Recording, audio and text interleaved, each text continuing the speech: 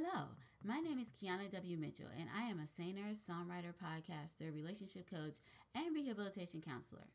I'm also a Christian who for years grew up in a church that taught me to fear God instead of love God. For years, I felt betrayed by God and felt like God didn't love me because I wasn't perfect and because I didn't do the right thing all of the time. For years, I felt like I was destined to go to hell because there was no way I could keep all of God's laws and there was no way I could win God's approval. It wasn't until I began to read and study the Bible on my own that I realized that, yes, there is nothing I can ever do to be perfect. I will never be able to win God's approval. But the great thing about it is that I didn't have to because God loves me the way I am and God is here to help me through any and everything that I go through. It wasn't until I realized that God was there for me and that what I had been taught about God my whole life was a lie, that I began to understand who God really was.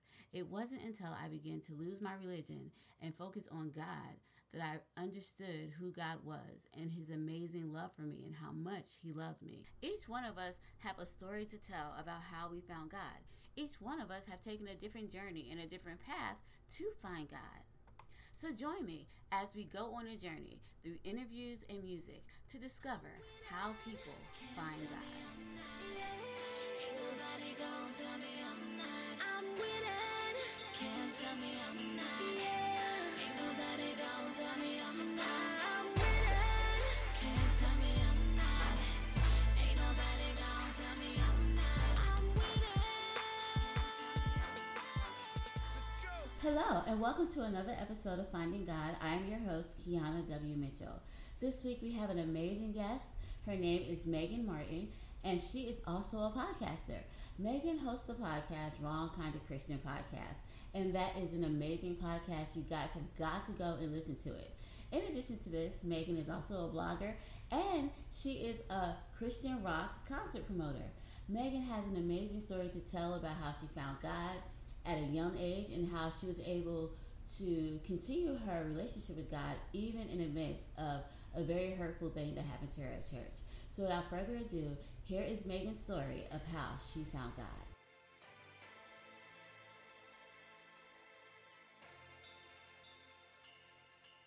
Hello, Magan. How are you doing? I'm good. Thank you so much for having me today. You are more than welcome. I am super excited to have you here as a guest on Finding God podcast. I know you have an amazing story and you have an amazing podcast. So I am interested to hear how you found God. So I'm going to ask you a couple of questions and you can just answer however you will. And if it's too personal, let me know. If not, just answer the question and we are good to go. Okay? You're fine. I'm pretty open about it. So okay, we'll be fine. Great. All right, so my first question is, what was your childhood like? I say fairly typical, but I don't know that it really is anymore. My parents are still married. They're celebrating, like their 50th anniversary, maybe next year. Oh, that's like amazing. It's crazy. Yeah. So, I have older siblings. I'm the youngest by a lot. Like there's several years in between us. And my family was not a church family. Like my parents both grew up going to church, but they didn't continue that on with us. Instead, they it sounds so funny to say now because today's world, we would never do this. I don't think, but back then in the 80s, so long ago, they would a bus would come around and pick up the kids and take us to church and then bring us back home. And so we kind of did that for a while. And I got baptized when I was 6 years old because that church told me I was going to hell for taking ballet classes.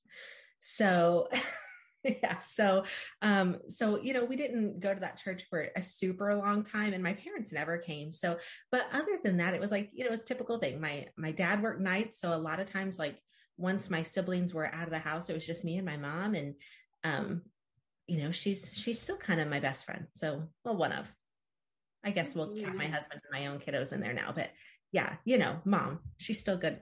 I'm still rely on her for a lot. So, so it wasn't, it was pretty quote unquote typical, I guess.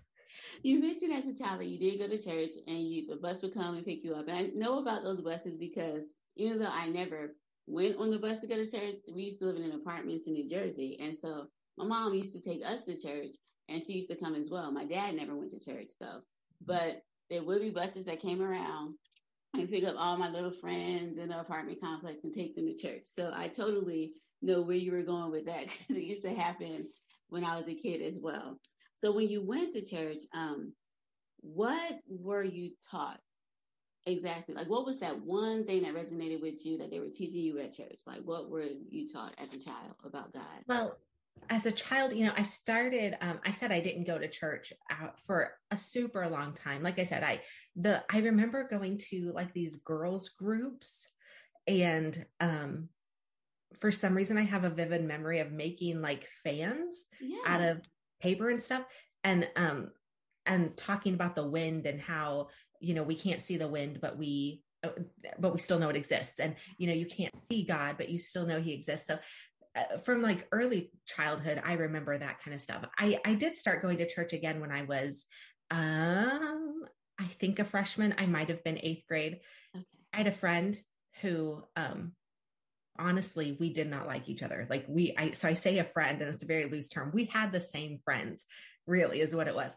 We did not get along, but I'm assuming I must've been like the last choice. She went around, asking people, hey, my church is going on this trip, and do you want to go? Can you go? And nobody else could go. So she ended up with me.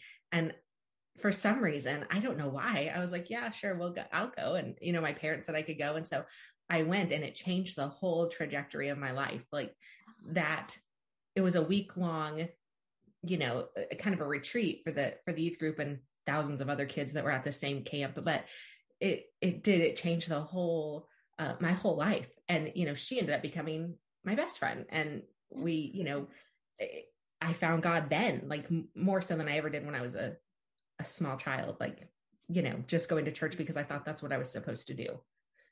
Yeah. So what was the thing that made you like really connect with God at that retreat when you were in middle school or almost high school? Right. I honestly, I think I was looking around and I saw all these people that I knew from my own school and, all these strangers that I didn't know, and they all had something else, something that I didn't have. And I wanted that. And, so I ended up just starting to go to youth group I wasn't even going to church then, it was just youth group stuff, and connecting with I had an amazing youth minister who spent a lot of time really kind of discipling me. But it really was just seeing that they had something, they had peace and like this joy that I just didn't have. And most of my friends didn't have, and I didn't know what it was. And so they, I tried to pay attention and grab onto that, That's amazing. Like that's truly interesting, because I know most kids during that age, they're trying to run away from things they've been taught as a child. So for you to run to it is truly just something I think is spectacular, because you went to something and when everyone else is running away from it. So did this last as you got older into adulthood?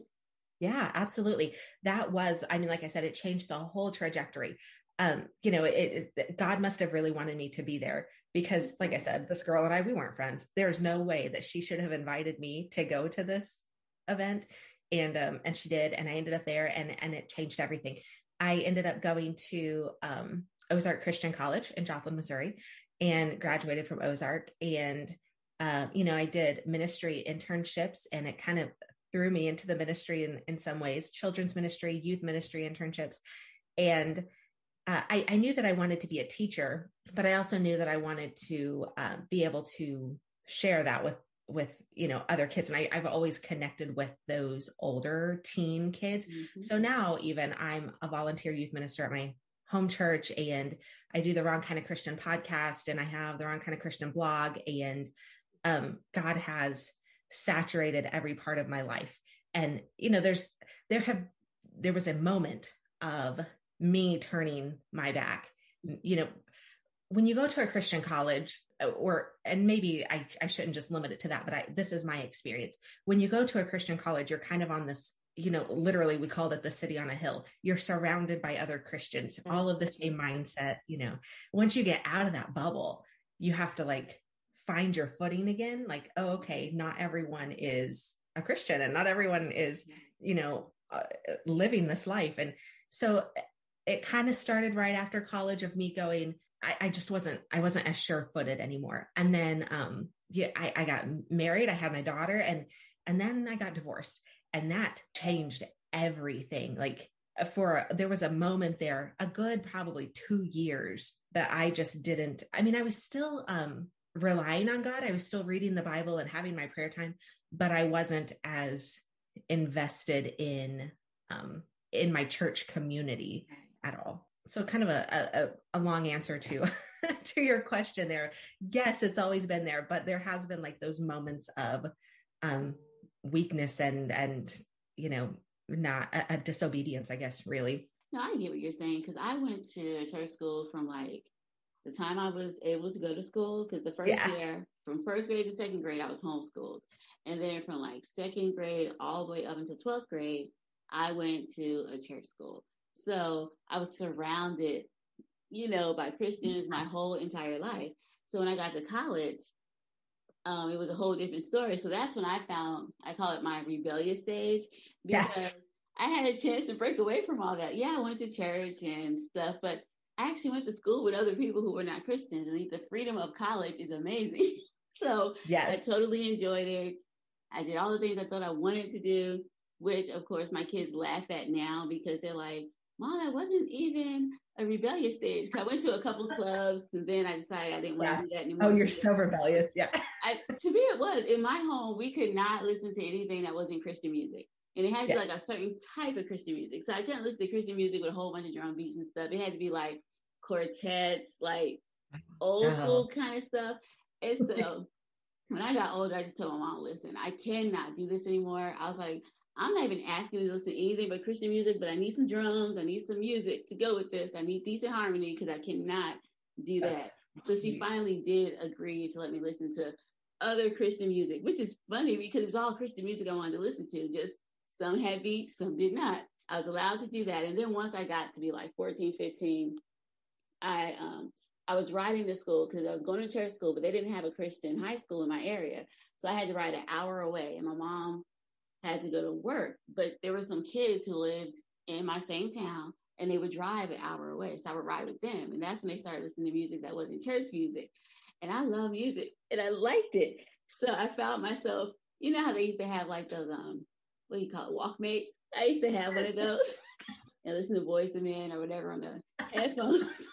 So I was rebellious in my day. And my kids are like, so you're telling me your rebellious stage is first you listening to music that is not church music on headphones while your mom is in the room? I was like, yes, that was so bad. And it was just like, okay. And they're like, and when you got to college, the only other thing you did was go to a couple clubs and lie about being in a pageant. It's like, yeah. They're like, okay, so that wasn't a rebellious stage. So they call it a weak rebellious stage. But to me, that was like major in my day. My mom would have been mad if she didn't know about that. So I totally get it. It's like you get that freedom, and you just, and I don't even know if we should even call it like rebellion or disobedience. It's like we're just trying to figure out who we are, because when you are taught for so long a certain thing, you got to figure it out for yourself, because you just got to know who you are, and then let it happen based on who you are, your personality, everything like that. Now, you mentioned something I'm really eager to talk about. You have a podcast called The Wrong Christian Podcast, and you also have a blog. Please tell me, what is that about? How did you get into it? Like, I've got to hear this. It's funny that we're talking about music, because that has a lot to do with it. So it's Wrong Kind of Christian Podcast. And my husband and I, before we started these podcasts that we do, we put on Christian rock shows. We got so much hate, so much hate. I don't get it. Like, people would either not come to the shows because they were Christian, or they wouldn't come to the shows because they were rock. And, I've told this story a few times other places. It's just, it was one of those moments where it kind of clicked in our head. And I was like, okay, we had kind of been like tongue in cheek joking about being the wrong kind of Christians. We have tattoos. He has a big beard. He's a big, tall, 6'3" guy. Like, he's covered with tattoos all over, like he doesn't look like your typical whatever. Really, he does. He looks like a typical Christian, but you know what I mean? Stereotypical type of look.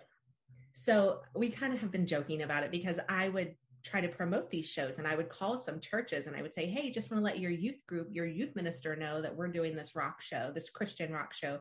And here's the info. And they would be like, oh, we don't, literally people would say, we don't do that here. And they would hang up on me. The last time we did one, we used to, it was called City Rock Fest. So it was like Seventh Day Slumber and The Protest and, I forget, Zana, and just like 5 or 6 groups that were traveling the nation. And so we would just bring them to our area. And this older couple came, and you're looking around and there's people who look a lot like my husband and I, and there's also just a bunch of like high school kids, middle school kids, youth minister, you know what I mean? Just people, just regular people. And this one couple comes and she's wearing, this is going to sound so, I'm not judging her or them in any way. It's just leading up to it to get the idea, the lay of the land here. There's this couple that comes up and they're older, much older than the rest of the attendees. Okay. And she's got on like this fur coat and he's wearing a leather jacket, like nice leather jacket, like, like and slacks, and she's wearing heels. And I'm like, oh, that's so sweet. Somebody's grandparents came to watch their show is what I thought. That wasn't quite it. They came in and we had blocked off the balcony because if we could keep them contained in one area and not have to clean another area once everything was done. Okay. So they asked if they could go sit in the balcony because, and I'm like, oh, okay, it's fine. So they went up there and they sat through the first set. And I will admit the first set was more screamo music than what I would consider hard rock music. But they came down afterwards and I just thought, okay, bathroom break or whatever. No, they threw their tickets at me. The man yelled at me in front of my children and my mom and all of my workers and my volunteers and other attendees, just about how like he thought he was coming to a Christian event and all that. And I'm like, it says City Rock Fest. It's in the name, it's Rock Fest. And I didn't say that though. I was just trying to like diffuse the situation. In my mind, I kept saying, your daughters are watching you, handle this right, And then he didn't insinuate, he just flat out said, those aren't Christians in there. That's not Christian music. And I'm like, okay, listen, every song you heard in there was about Christ or God in general. Like every song that they sang had a Christian theme to it. These are Christian men who are reaching people that you and I will never reach because they're not going to listen to us when they'll listen to that, And anyway, so he ended up causing problems for a few more days, like demanding money back. And it was all kind of complaining to different. So at that time, we were just kind of like, you know what, we're just going to embrace this wrong kind of Christian name. And I was actually just starting a blog and I was like, you know what, I guess that's my name. Like, that's what I'm going to go with. And so writing the blog for about a year and a half, I just tried to be authentic in what I was talking about, trying to talk about real life with my Christian lens, like this is, like I said, I've been divorced. That wasn't an easy situation for me. Lots of things happened surrounding that affected me for a long time. And so I tried to just share that. I try to share, just tips on like what we can do, like reading the Bible with the author's original intended purpose. And then how do we apply that today? What does it look like today? And so back in October of last year, we're all quarantined, right? And everyone's and all that fun stuff. So I'm like, hey, let's turn this into a podcast to go along with the blog. And so actually now the podcast is a little bigger than the blog is. And, it's pretty similar things though. Like I just did a very in-depth study of the book of Hebrews, like very in-depth. And I'm getting ready to start Ruth next week. And, but in between those times, we've talked about, I've talked about the divorce. We're talked about, what does it mean to be religious versus being a Christ follower? Exactly my thing. Yeah. That kind of thing. So I just want to be authentic in that and saying that, you don't have to look a certain way. You don't have to dress a certain way. You don't have to talk a certain way. That doesn't define you as a Christian. I love this quote that going to sleep in a garage doesn't make you a car any more than going to church makes you a Christian. Like, and not to say that you shouldn't be going to church, but that's not, if you go to church, it doesn't automatically dictate that you're a Christ follower, No, that is so true. So that's kind of, anyway, again, long convoluted answer to how we got this wrong kind of Christian title, but it just seemed to fit us in, and people kind of resonate with it. They hear it and they go, I don't know about that. Some people take offense to it. I just embrace it as being, maybe the wrong kind of Christian is the right kind of Christ follower type of. I agree with you because I kind of had like the same experience. I've always been one, everyone's like, you shouldn't question God. I'm like, well, if I have a question, who else am I going to ask? Because he would know the answer to the question. Or if I was doing something wrong, even while I was doing the wrong thing, I was like, God, you got to help me. And my mom was like, Kiana, you can't ask God to help you while you're doing something wrong. I was like, he sees me. He knows this. So why can't I ask him for help? So right. Since I'm a questioner by nature, I question a lot. I question everything. And if it makes sense to me, then yeah, I'll go along with it. If it doesn't make sense, then I'm just like, okay, so that doesn't work out. But no, I understand what you're saying because, some people don't think I fit in with what Christian or religious thinking would be because my thinking is like out there. I've always, ever since I was younger, I've always been like a liberal, and I'm not all about, I think people should choose what they want to do. It's like, I don't always agree with all of these views, but the point is, I think people should have a choice because I don't think God ever makes me do something. He lets me choose. So if I had the right to choose, I think other people should too. So even as a kid, like I remember this one instance, I was in college and it was in South Carolina. They were debating about, and I was a criminal justice major, but they were debating whether people should be allowed to gamble or not. Because they wanted to have a gamble, but they wanted to legalize the lottery so that it could benefit the schools. Mm-hmm. And so they were going to vote on it. And a whole bunch of people in my class are like, we shouldn't do that because people should not be allowed to gamble and waste their money. And then someone brought up a situation about this lady who left her kid in the car. And I'm just sitting up there like annoyed because I'm just like, these are adults here. They can make their own decision. And if they make the wrong decision, I cannot stop you from doing that. But there should be support groups to help them if they find themselves in that situation. So then I raised my hand and I'm just like, listen, I said, I personally think that if someone wants to gamble, even though I probably would not do that, that they should have a right to do that. I'm like, they're adults. And if they're adults, they can make that decision. I said, we're talking about teenagers. Yeah. Then you should tell them, no, that's just something you can't do until you get to be a certain age because they can't make that decision on their own. And then I brought up the point. I was like, this is one incident where someone died in a car because the mom did that. I said, it's unfortunate. And yes, you do want to stop things like that from happening. I said, but if it was happening every day to every mother who went into the casino, I said, then we would have a problem. I'm like, this is just someone who made a bad decision and was misguided and had bad judgment. I'm like, deal with her. Don't penalize everybody else. And so they're looking at me like, what? And they're like, Kiana, don't you go to church? Aren't you a Christian? I'm like, I am. I said, but people should have a right to make their own decisions, So I have always been like that. And sometimes when I talk to people about my views, they're like, so you're not against abortion? I'm like, I didn't say anything like that. I said, do I agree with it? No, I don't. But I don't think I have the right to tell somebody what to do with their own body. I'm like, that's just not me. That's not my thing. I was like, God, God needs to talk to people and he needs to let them know. And I think he can do that because he stops me from doing stuff. So he can talk to somebody else. I don't have to be the person who's being hateful and mean toward people. I was like, at the end of the day, they need love. So I don't understand why I'm forcing my views on somebody else. So I've always been like that. And people have always had issue with that because even with prayer in school, I'm like, yeah, I do believe in prayer. I said, but no one's telling you can't pray in school. I'm like, my kids go to a public school and I'm just like, they can pray all they want. I was like, but they're going to stand up in front of the class and force someone who may not believe in God or prayer to pray. I'm like, that's just as wrong as if someone tried to stand up and force me to do something that I don't believe in. So that's how I've always thought. That's have always been my views. And you should see people's face when they tell them these things. They're just like, huh? I can't believe this. I'm like, well, I just think people should have a right to choose. So it resonates with me because based on what my political views and based on the way I dress sometimes, or, just me, even the music I listen to, usually I listen to like church music, but it's like Christian rap.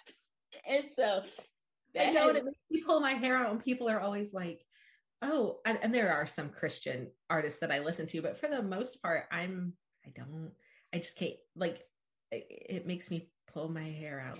I can't handle it. I need something a little more. And that doesn't mean that I'm listening to, something that's so risque that if I would be embarrassed for my daughter to hear me listening to it, mm-hmm. I'm not going to listen to it, but. And see, that's another thing I always, because I was always taught as a kid, gotta listen to church music, because if you don't, this and that's going to happen. And I used to be explained to me like you have to feed your mind, get things. And I'm just like, okay, but then I'm watching this on TV, and this is not good. But it's okay for us to watch this movie where everybody's shooting everybody up. But then you're telling me I can't listen to this song. Like, I don't understand how that even goes with anything. How does it correlate? It does not. So I totally understand where you're coming from, because I think at the end of the day, these are not issues that are life or death issues. You know, it isn't. And I think if it was something wrong with what we're doing, God will let us know personally, and we would stop based on what we do. I just don't. I think sometimes we put too much. Actually, I think religion sometimes put too much energy into things that don't even matter. Instead of a relationship with God. You need to talk to my husband, because you guys have the same, very, very similar outlooks on all of that. And to the point that he and I disagree sometimes, that I'm like, no, we shouldn't allow for whatever.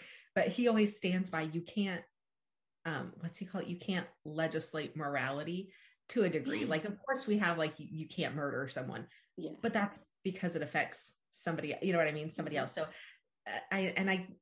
the whole overarching theme is as long as you're not, what you're doing isn't necessarily affecting my ability to worship God and do what he tells me to do, then I can't tell you what to do, because you're not, and he knows the verse, I don't, 2 Corinthians somewhere, where it says something like, if they're not Christians, then you don't even need to be talking to them about it, because they can't, we have no say so over anyone who doesn't even claim to be what we are. So yeah.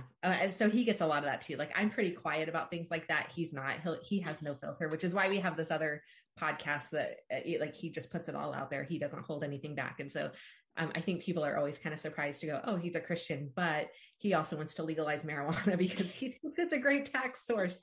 And, you know, not to say that we're going to go smoking marijuana all the time. Like, that's not it at all. It has nothing to do with my desire to do any of that. It's, you know, people are already doing it. So, and, you know, and the whole idea of it, I don't really see it as any worse than alcohol, and we have regulations for that. And, you know, I agree. Because sometimes we look at things like it has to either be black or white. It has to be all in. And it's like, that's not the case. Like, for me, I know I am totally against police brutality. I think there should be laws in place to stop that from happening.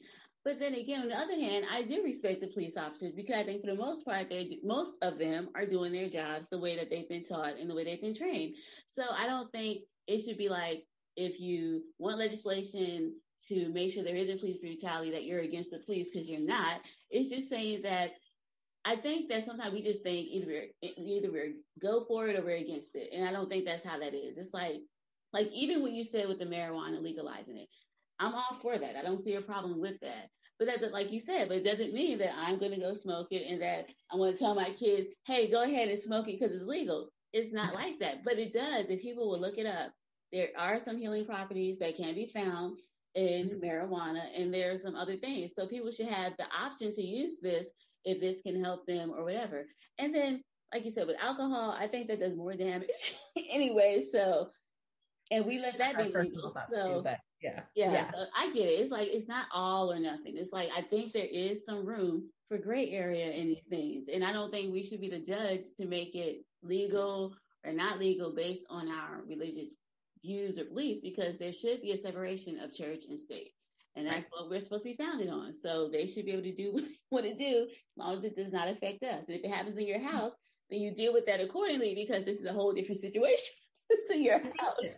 I think that Christians in general kind of they look at that separation of church and state as a bad thing. And it's really like, it's there to protect us. Exactly. Just as much as it's there to protect the state, it's there to protect us. So we can't, you know, push our toes over to the other side of that line and expect that they won't push back. As a Christian who, you know, whose my whole life is based on, like, I really truly do try to go, okay, God, what's my decision here? You know, like I try not to go in blind on any kind of decision where I need to consult God on that. So all of those things, like it can be difficult for me to put that line in there to go, okay, this is me. It doesn't necessarily them. And God's okay with it not being them, because they have free will just as much as I have free will. Right. So it's just it's a blurry line, and but it's also a very like, it's a bold line. It's there, and it makes it difficult, I think, sometimes when it comes to our country and politics. Yeah. And all of that. No, it's gotten to a point now where I really don't even talk to people about politics, because I'm just like, okay, my views are my views. And sometimes, it's weird, because it's like I get along better with people as long, when we don't talk about politics. Like, I have a sister who's on the opposite end of the spectrum, and I'm over here. So we got to a point where I was just like, she's my sister. We talk about family, kids, and things that we can agree on. The other stuff, we don't even talk about it, because we know how each other feels. And we're both stubborn individuals. So she's not going to change our mind. Right. I'm not going to change her. So it's just like, and then once you think about it, in the grand scheme of things, it really means nothing. It does not. That's the crazy thing of it all. We put so much time and energy into the things that don't matter. Exactly. And, in the whole grand scheme of things.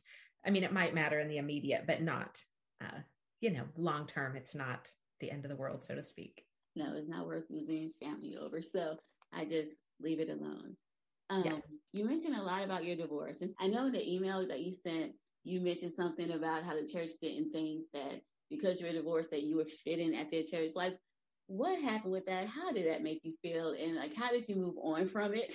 Yeah. So my husband at the time and I had been going to a church for a while. I mean, like, we were pretty invested.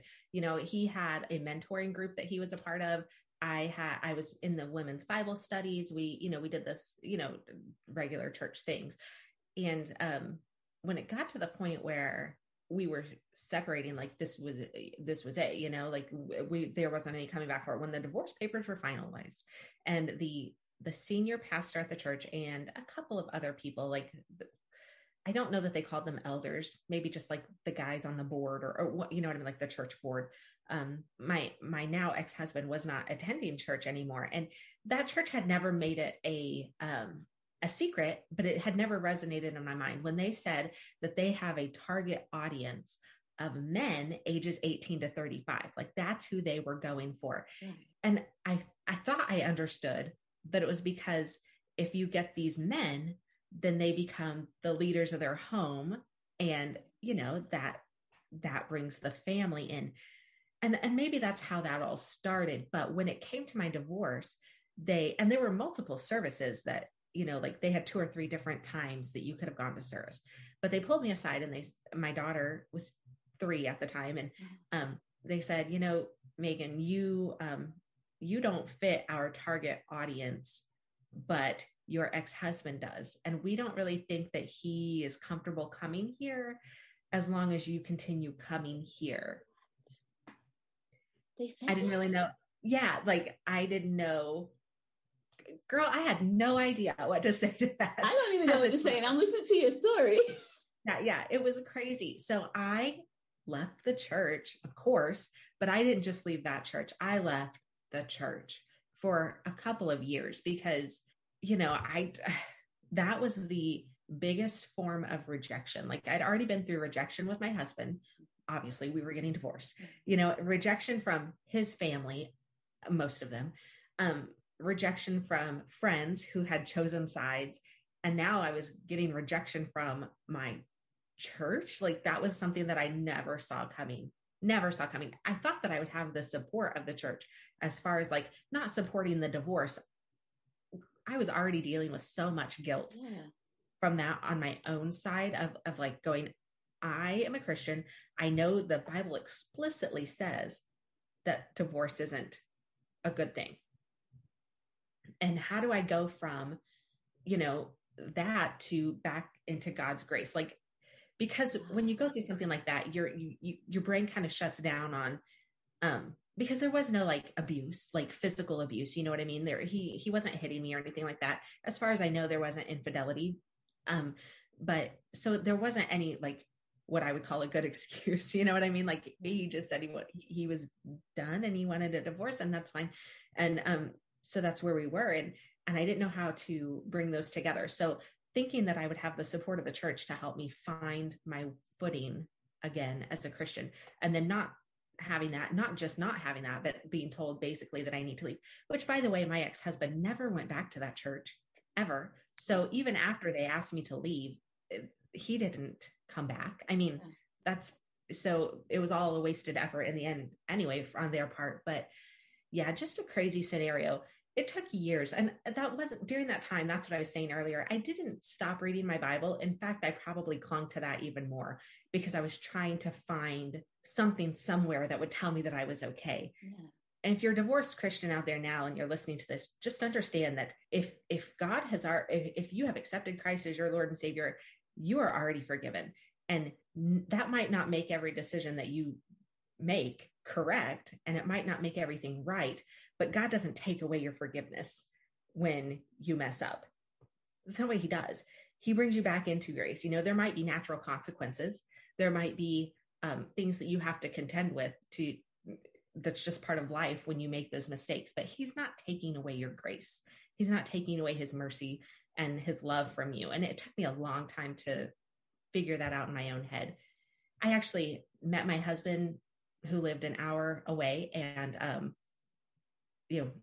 we ended up moving over here. And it was through all of that time, I wasn't attending church at all. I had Christian friends or whatever, but it wasn't until a couple of years later that a woman who happened to be the mom of one of my daughter's friends who said, "Hey, my husband's a pastor here and we'd love to have you," and so I kind of was like, okay, here we go again.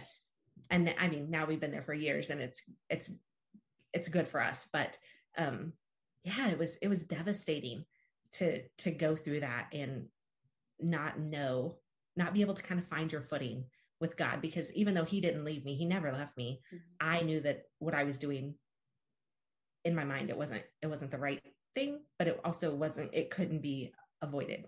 So I didn't know how to correlate those. No, I'm glad you said that, because a lot of times, I know, because we've all been taught that, unless it's infidelity or something like that, that a divorce is not something that you should do. But I always say, like, you can't make somebody stay. And if somebody's going to leave you, like, what are you going to do? It's more wrong to tie them up and keep them in a house and kidnap them.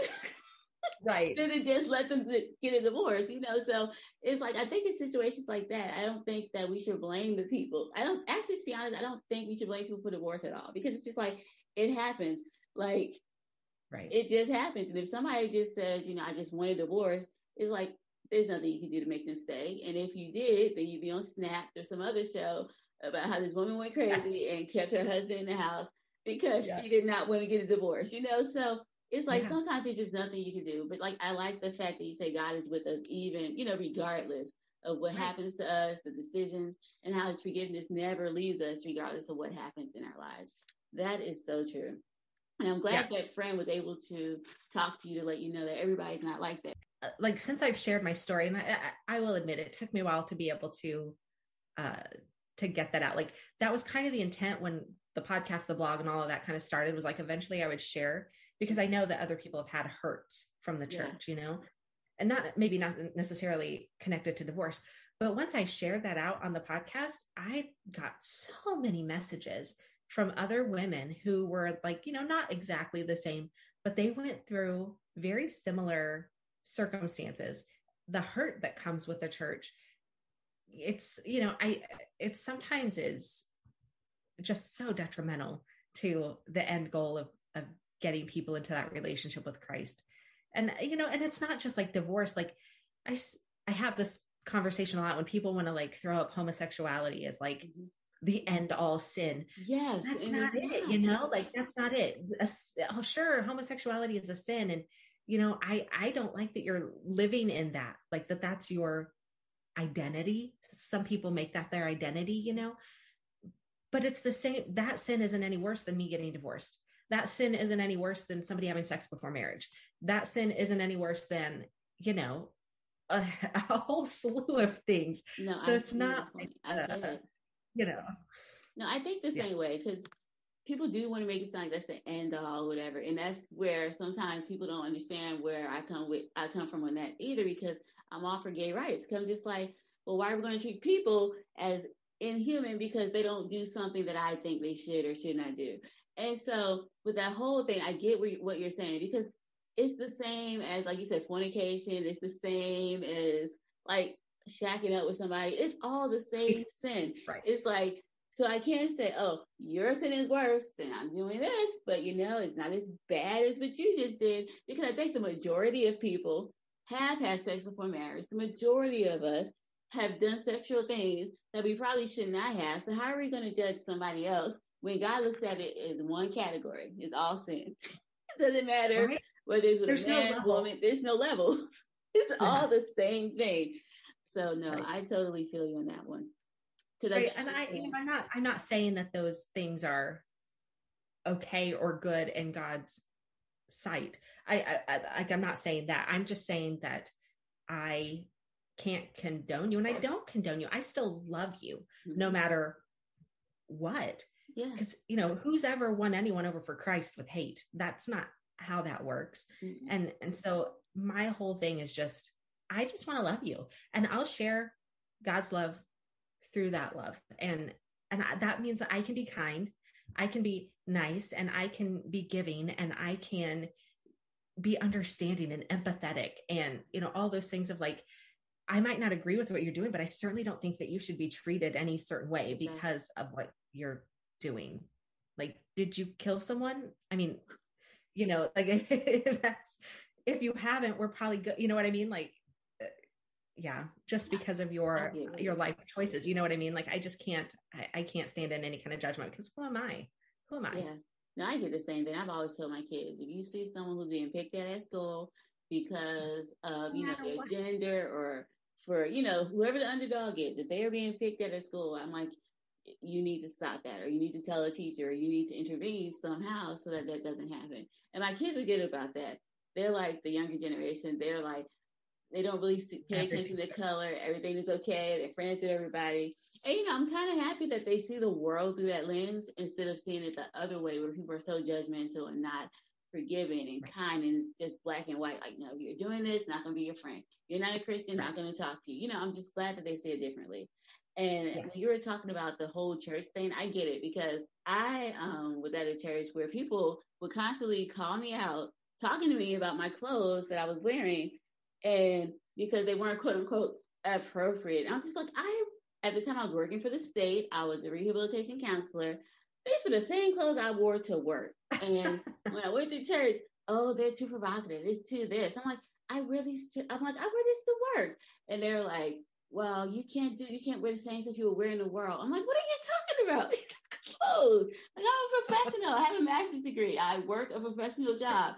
What are you talking about? But it did kind of make me upset. But then it made me feel like, okay, so if you feel like you can come to me, talking to me about my clothes, then whatever you get back is what you get back, and you deserve it. So then I stopped trying to be kind about it. And when people said something, it was just like, I just shut you down. Yeah. And however it came out, it just came out, because at that point I was just frustrated. And this went on for a period of a year or so.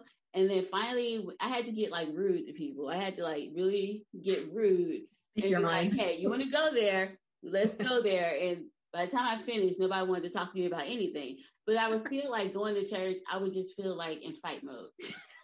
Seriously. Aww, just that's horrible, isn't it?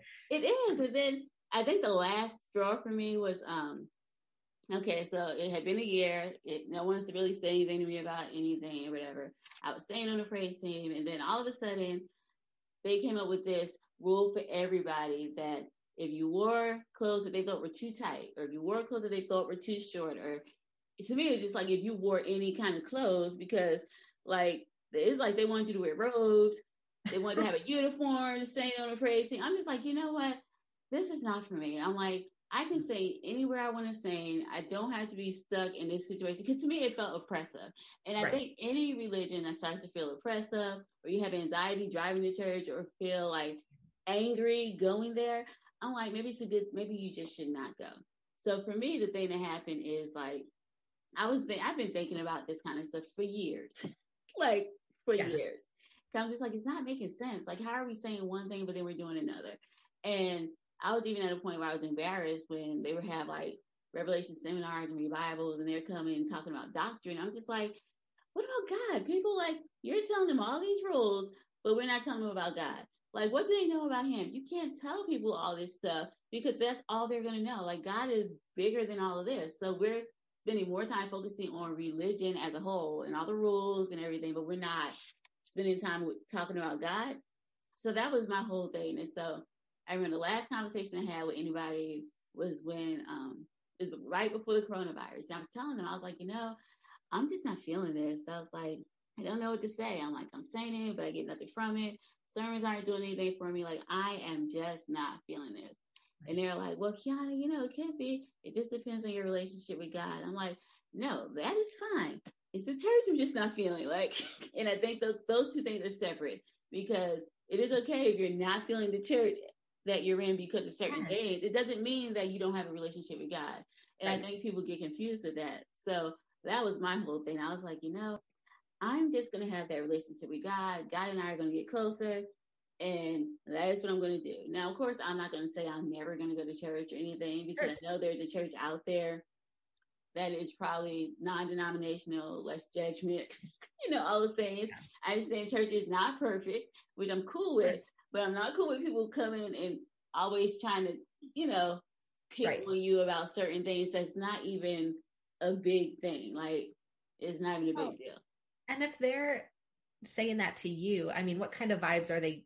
And I say vibes, I don't mean like good vibe, you know what I mean? But like, what kind of vibe are they putting off to visitors who have no idea what God is all about, and you're coming in, and people change churches all the time. And I think that's, and I don't want to say normal. Like, I hope that everyone finds a church home, but I think people get it confused when they're reading in the Bible and they read about the church. They think of like a building, because that's what we're going to church. Whereas when the Bible says church, typically we're talking about the church community, Christ followers. When it says do not give up meeting together, sure, that means with a group of Christians, but their group of Christians was like in a house. Like they're getting together, and they're learning and teaching each other, like in a house, a small group, not this big mega church type of ideology, I guess, that we have these days.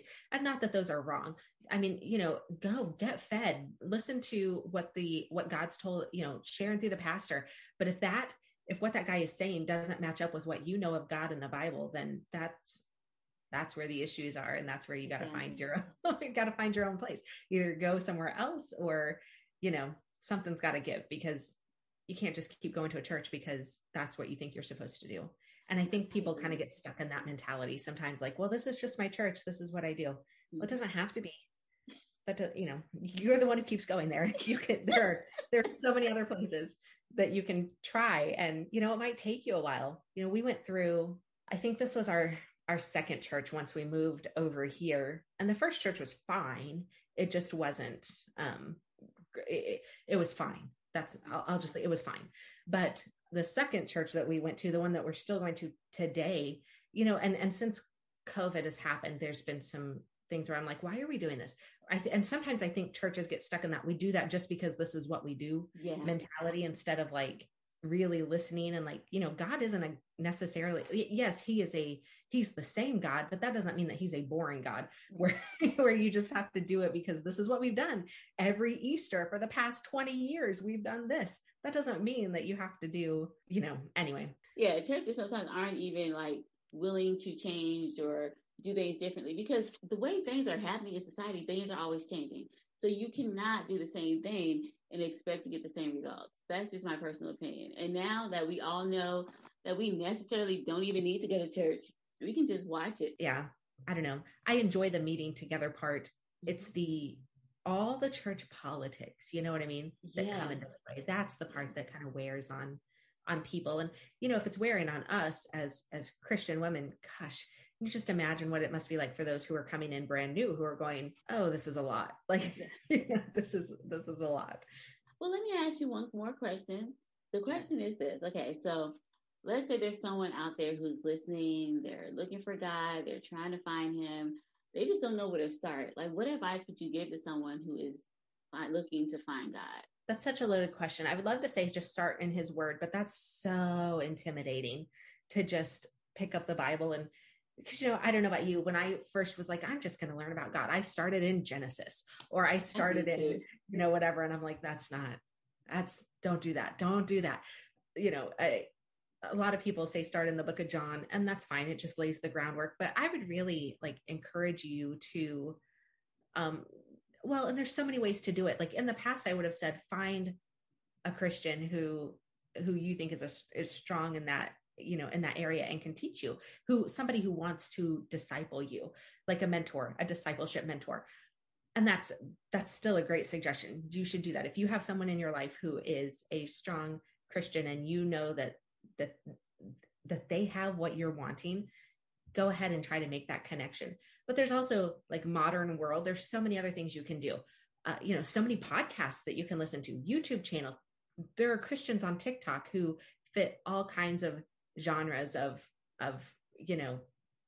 Christians. You know what I mean? So if you're looking for a more straight-laced kind of Christian, I'm probably not your person. But that's not to say that there aren't others out there who aren't. So I mean, there's just so many different ways that you can kind of connect with people and start learning through. Like, if you're just wanting to learn about the Bible, like I said, I have my own podcast where we do Bible studies, and I don't take it easy out there. Like, we're going in depth. We're talking about like, what does the Greek word actually mean? And why don't we understand it to mean that today, kind of thing. And so, I mean, so there's those kinds of things, but really prayer time is huge. And I know that that's also intimidating, like how do you come to the God who created the universe and expect him to hear you? But the more that you do that, the easier it gets. Just like talking to someone that you've just met, like it might not be an easy conversation the first time that you talk to someone, a new coworker or whatever, but like you get to know them eventually. Like you keep talking to them and you keep spending time together. And really all God wants with you is a relationship, not a crisis management relationship, but a relationship, right? Like a real, authentic, two-way street kind of thing. So it really is all about prayer time and being in his word and really putting yourself open to listening to him. And we do a lot of that through his word. So, I mean, honestly, if finding a church is too intimidating, because that can be, I mean, nobody really wants to walk into a church brand new if they don't have a friend there or something. So, find a friend who is a Christian, find a church if that's, if that's your option there.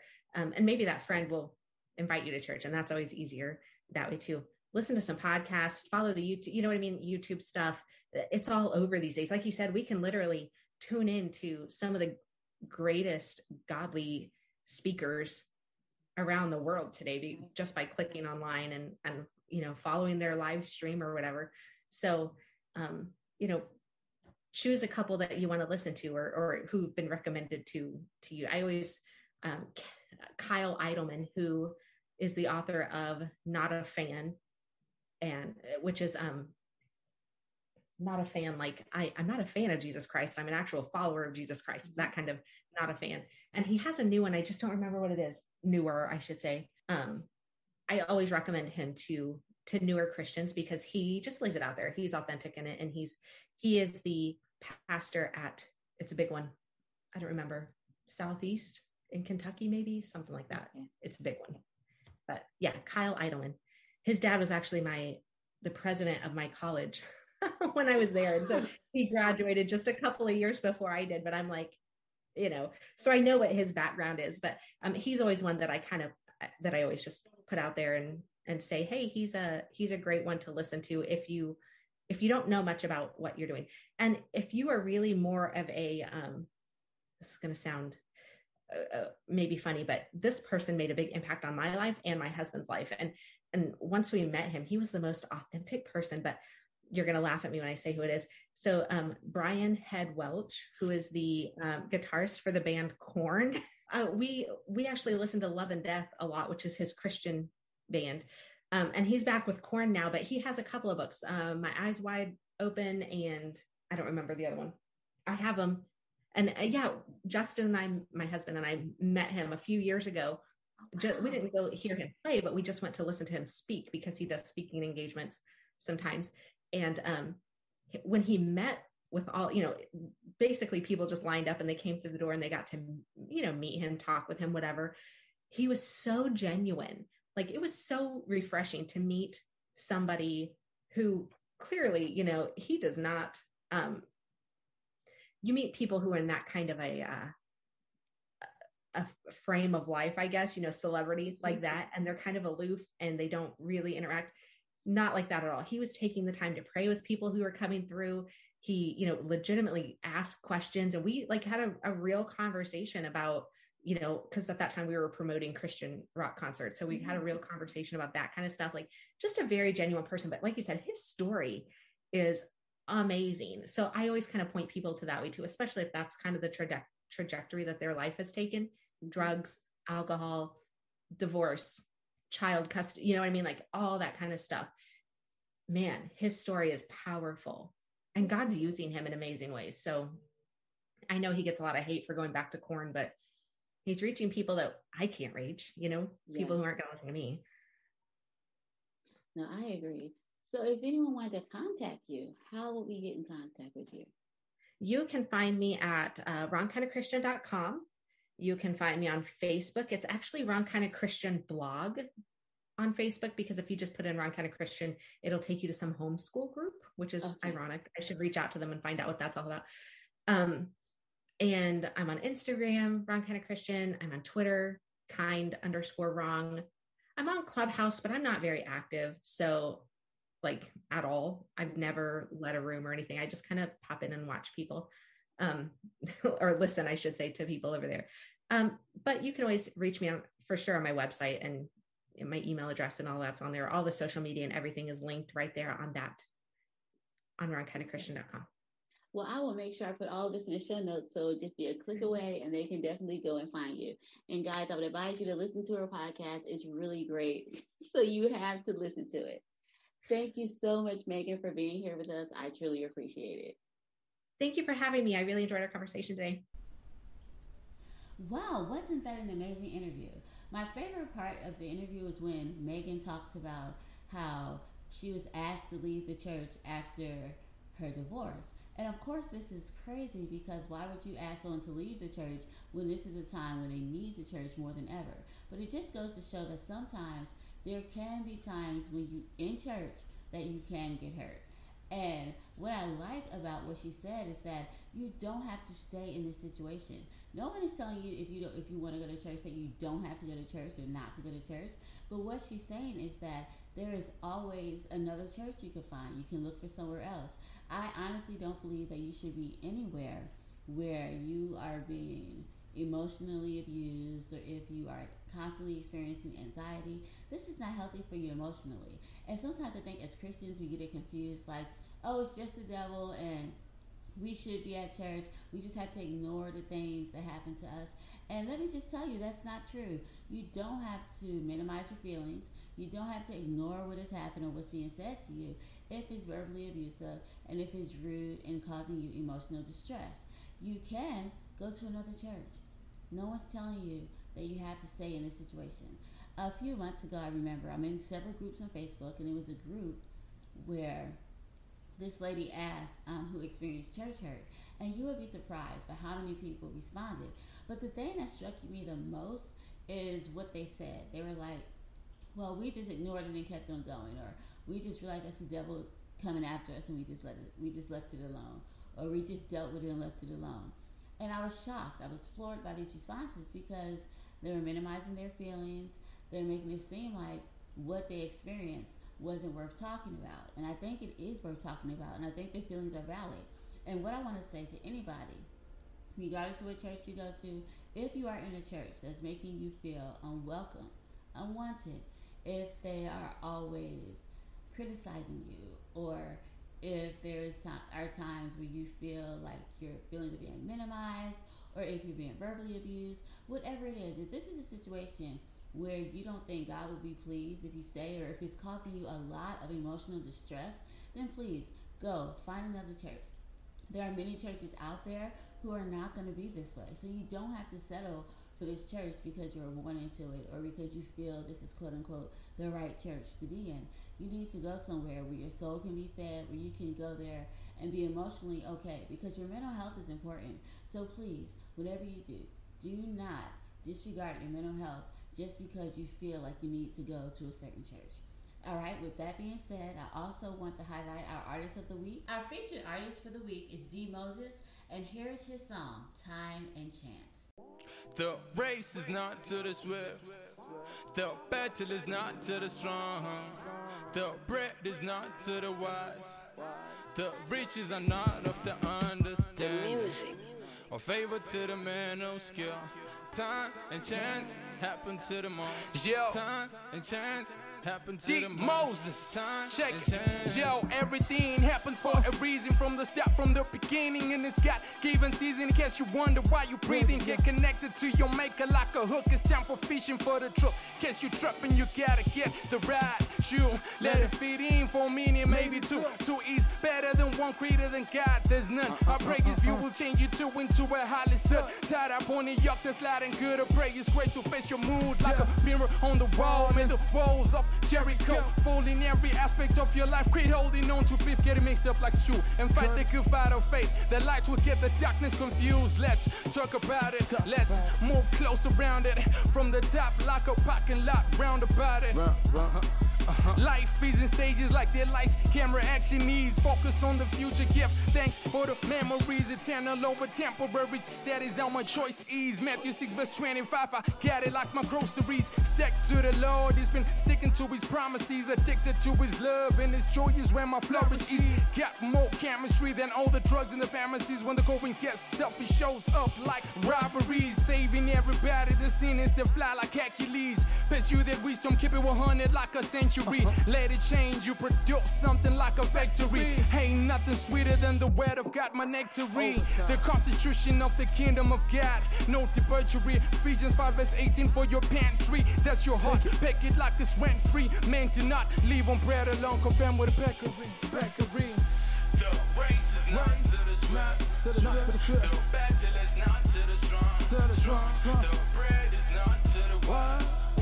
The riches are not of the understanding. No favor to the man. Favor.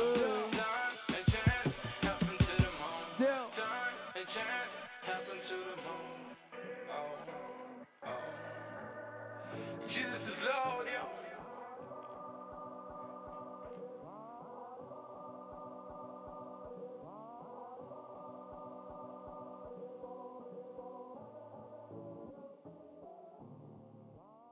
Thank you so much for joining me today on the Finding God podcast. I had an amazing time hanging out with you. And if you guys would like to find out more about Magan and what she's doing and listen to her podcast, all of that information is in the show notes. So you can look on Join Magan on social media and you will find all of that information. All you have to do is click on it and you will be directed to Magan. If you would like to contact me on social media, I am definitely available. All you have to do is click Join Kiana on social media and you'll be able to get to me as well. Now, if you have a story that you would like to tell about how you found God, please send me a message either on Facebook or Instagram and let me know that you would love to be a guest on the show. If you have a song that you would like to share on the show, let me know and I will tell you where to send it so that your music can be featured on the podcast as well. All right, well, guys, I think that is all. I hope you have an amazing weekend. Remember that God loves you no matter what, and I will talk to you next Friday. Have an awesome day and amazing weekend. Bye-bye.